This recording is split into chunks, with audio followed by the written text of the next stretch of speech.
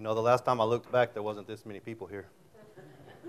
So I got a question before we get started, and you men help me out here, okay? So my wife, she peeled the potatoes, she cut them up, she boiled them, got them ready to smash, whatever mash. She did the eggs, deviled them. She got the ham ready, put it in the bag, put it in the pan, and then she put it in the fridge. So this morning I got up before I came to cook breakfast and put it in the oven. So I actually cooked lunch, right? I mean, isn't that how it worked? Come on, guys. I'm just playing. I'm very thankful to have her. She takes good care of me. So will you please stand? We're going to read John chapter 20, verses 1 through 18. It says, "Now, the first day of the week, Mary Magdalene went to the tomb early, while it was still dark, and she saw that the stone had been taken away from the tomb. Then she ran and came to Simon Peter and to the other disciple whom Jesus loved, and said to them, 'They have taken away the Lord out of the tomb, and we do not know where they have laid him.'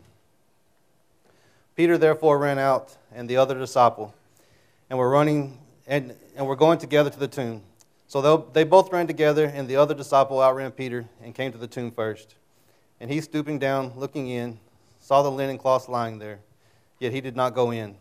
Then Simon Peter came following him and went into the tomb, and he saw the linen cloths lying there, and the handkerchief that had been around his head, not lying with the linen cloths, but folded together in a place by itself.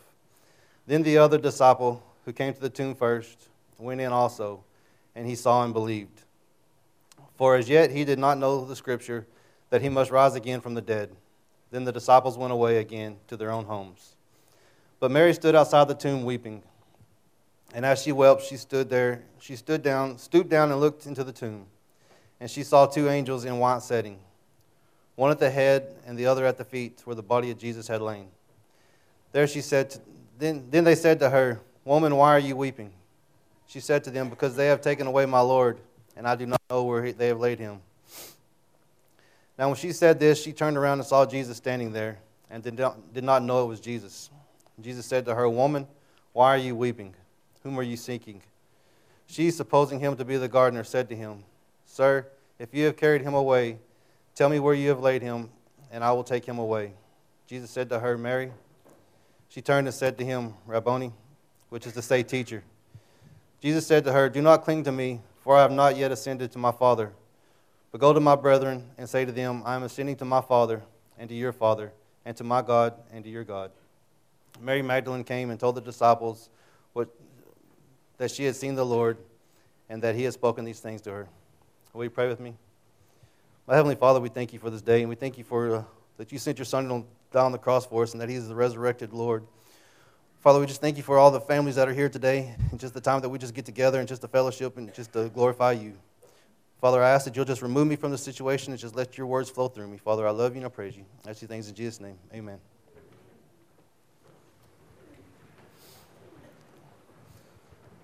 So I always love the way John tells this story, because the whole Bible preaches about being humble. And then he goes in there and he talks about the one that Jesus loved the most and how he outran Peter. So I always kind of got a kick out of it, just to show that the disciples were still human and still had a little bit of humble or pride in them. So we're here to celebrate the resurrection of Jesus Christ. And I know a lot of times when we think about Easter, we think about the Easter bunny and Easter eggs, but we need to realize that we're here to celebrate the resurrection of Jesus and not the rest of the stuff. So we don't know much about Jesus' life when he was a child. We know the first 2 years they talk about, and then we know when he was 12, he kind of ran away from his parents. And can you imagine that?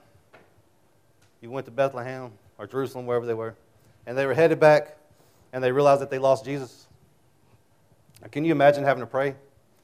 You know, God, you know that son you sent me? That one and only? I lost him. So I've always thought that was kind of funny that, man, now I got to tell God that I lost his only begotten son. But God had a plan anyway, so we knew it was taken care of. So they go back and they find him. And at 12 years old, he says, "Woman, don't you know I'm about my Father's business?" Now, how many of you in here can imagine telling your mother, "Woman," at 12 years old? I don't think it would have worked out very good for me. maybe 14, 15, but 12, I don't think so. But anyway, we don't hear much else about Jesus' life until he turns about 30 and he starts his ministry. Well, we know Jesus lived a perfect life. We know that he did everything he was supposed to do. We know that he healed a lot of people. But in a lot of his healings, when he would heal them, he would say, your sins are forgiven. You see, Jesus would take care of our physical needs that we thought was important, but he knew our spiritual needs were more important. So when he would heal us from our sins and not from our worldly, physical problems. But see, the only problem Jesus had was with the religious leaders.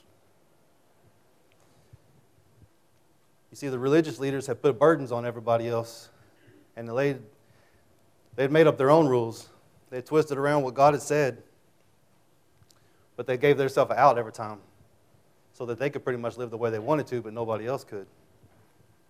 And when Jesus showed up, he was trying to show us the new way of living and what God's true intentions were. See, they got stuck on when Moses received the law all those years ago, and they haven't grown in relationship with him. But Jesus came in and said, you shouldn't just not murder, but you shouldn't even get angry. He said you shouldn't commit adultery, you shouldn't even lust at a woman. So the religious leaders rejected him, and they wanted to do anything they could to get rid of him. And they tried to trap him many times, asking him questions, but Jesus always outsmarted him. It's kind of funny that they would go to Jesus and try to trick him, knowing that Jesus already knew everything. It's kind of like talking to our teenagers. They know everything all the time, so amen. We could probably end right there, huh? But it came time for the Last Supper, and Jesus, knowing he was going to be betrayed,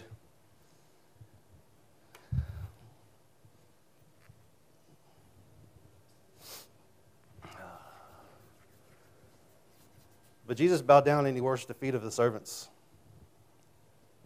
This is our Lord and Savior, and he humbled himself enough to wash the feet of his disciples. And then he broke the bread and he ate with them. And he ate with Judas, knowing that Judas was going to be the one to betray him. He still fed Judas. He still washed Judas's feet. And can you imagine being Judas when you're sitting there and Jesus says, I know one of y'all is going to betray me? What Judas must have been feeling. But it said Satan had entered him already. So Judas left, and Jesus went out to pray. In Matthew 26, verses 36 through 34, it says, Then Jesus came to a place called Gethsemane, and he said to them, Disciples, sit here while I go and pray over there. And he took with him Peter and the two sons of Zebedee. And he began to be sorrowful and deeply distressed. Then he said to them, My soul is exceedingly sorrowful, even to death. Stay here and watch with me. He went a little further and fell on his face and prayed, saying, O my Father, if it is possible, let this cup pass from me. Nevertheless, not as I will, but as you will. Then he came to the disciples and found them sleeping, and said to Peter, What? You cannot watch with me for 1 hour? Watch and pray, lest you enter into temptation. The spirit indeed is willing, but the flesh is weak. Again, a second time, he went away and prayed, saying, O Father, if this cup cannot pass away from me unless I drink it, your will be done. Your will be done. See, Jesus knew what he was fixing to go through. He knew how much pain, how much suffering he was about to go through. But he didn't ask. He said, if it's possible, take it away from me, but if it's not, let it be your will. And in Luke, it said he was so sorrowful and so much agony that he was sweating blood. This has been recorded a few times when people are facing execution, that they actually sweat blood. So Jesus knew what was going on, and he was in pain, and he was worried and stressed out. I mean, can you just imagine? Because Jesus knew exactly what he was going to go through. And then Judas and the soldiers came, and Peter drew his sword and cut one of his ear off. And in Matthew 26, verses 52 through 54, It says, Jesus said to him, "Put your sword in its place, for all who take the sword will perish by the sword. Or do you think that I cannot pray now, or now pray to my Father, and he will provide with me with more than 12 legions of angels? How then could the scripture be fulfilled? But it must happen thus." See, Jesus could have said, "Nope, I ain't doing it. Send me the angels, wipe these people out of here, and I ain't doing it." But Jesus didn't. But not only that, he picked the ear up of the soldier and healed him, knowing that the soldier was fixing to lead him to his death, knowing that his soldier was leading him to be beaten. He still healed him. And then we get to the trial. You know, here in America, we say innocent until proven guilty, but that wasn't the case for Jesus. Jesus was guilty no matter what. The trial was rigged. The trial was held at night, which was against their own rules, but they were doing everything they could to get rid of Jesus. They took him to Pilate. Pilate said he didn't find no faults with him, wanted to release him. But the religious leaders went out into the crowd and talked them all into asking for Barabbas to be released. And Jesus never argued. Jesus never defended himself, never tried to get out of it. He just remained silent and took the punishment. So then Jesus was flogged. They beat him with a whip that had leather straps on it, that had glass and metal tied to the ends of it in different links, so that when they hit him with it, it would stick to him. And when they would pull it back, it would just rip his flesh. They put a crown on him, crown of thorns on him, and would hit him over the head with a stick, so those thorns would stick him in the head. They just tortured him, and he just remained quiet. And then they took him up to the hill and hung him on a cross.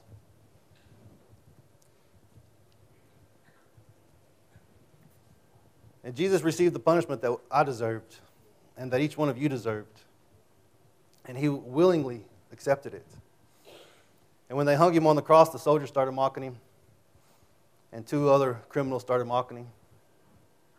Or one of the criminals started mocking him. The other one was forgiven that night and received salvation. But what did Jesus say? "Father, forgive them." Can you imagine that when somebody's just beating you? You're bloody. You're hung on a cross about to die. And you're just, man, forgive them. They don't know what they're doing. And he forgave each one of us because before we knew Christ, we didn't know what we were doing. And then in John 19:30, Jesus said, "It is finished." And his body was taken to the tomb. There was an earthquake. It went dark for several hours. And the veil was torn from top to bottom. And everything was silent on Saturday. But Sunday morning came. And when it came, the women went to the tomb to prepare Jesus' body for the burial. And when they got there, they noticed the stone was removed. But here's the thing. The stone didn't have to be removed for Jesus to get out. No stone could stop Jesus. That stone was removed so that they could get in to see that he was gone. And I like in John, it's the only gospel that says it. Chapter 20, verse 7, it says, "And the handkerchief that had been around his head, not lying with the linen cloth, but folded together in its place by itself." It sounds very insignificant, but that detail's in there for a reason. When you look back at biblical times, when a servant would go set the table for his master, he would set everything up and have it prepared, the food and everything, and he would set his napkin there. And then the servant would go hide. And the master would come in and he would eat. And if he got up, and when he got through eating, he would wipe his mouth, wipe his hands, and he'd wad the napkin up and throw it down on the table.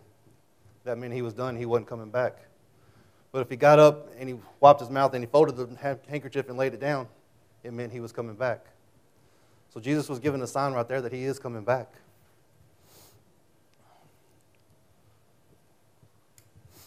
You see, we worship a living king. There's over 4,000 religions in the world, but there's only one empty tomb. There's only one that still worships a living king. Everybody else worships a dead body, bones. But we worship a Lord and Savior that died for us. We worship a Lord and Savior that went to the cross to die for us, to be tortured for us, to take away our sins, so that we could live for Him. You see, if Jesus loved us enough to die for us, we should be willing to live for Him. In Matthew 28, 18 and 20, and Mark 16, 15 and 18, Jesus gives us the Great Commission. Go and be disciples to all nations, baptizing them in the name of the Spirit. And in John 21, 15 through 17, it says, So when they had eaten breakfast, Jesus said to Simon Peter, Simon, son of Jonah, do you love me more than these? And he said to them, Yes, Lord, you know that I love you. He said to them, Feed my lambs. And he said to him a second time, Simon, son of Jonah, do you love me? And he said to him, Yes, Lord, you know that I love you. He said to him, Tend my sheep. He said to him a third time, Simon, son of Jonah, do you love me? Peter was grieved because he had said it the third time to him, Do you love me? And he said to him, Lord, you know all things. You know that I love you. And Jesus said to him, Feed my sheep. You see, it's not enough just to say that we love Jesus. The real test is our willingness to serve Him. If He loved us enough to die for us, then we should be willing to live for Him. Will you please stand?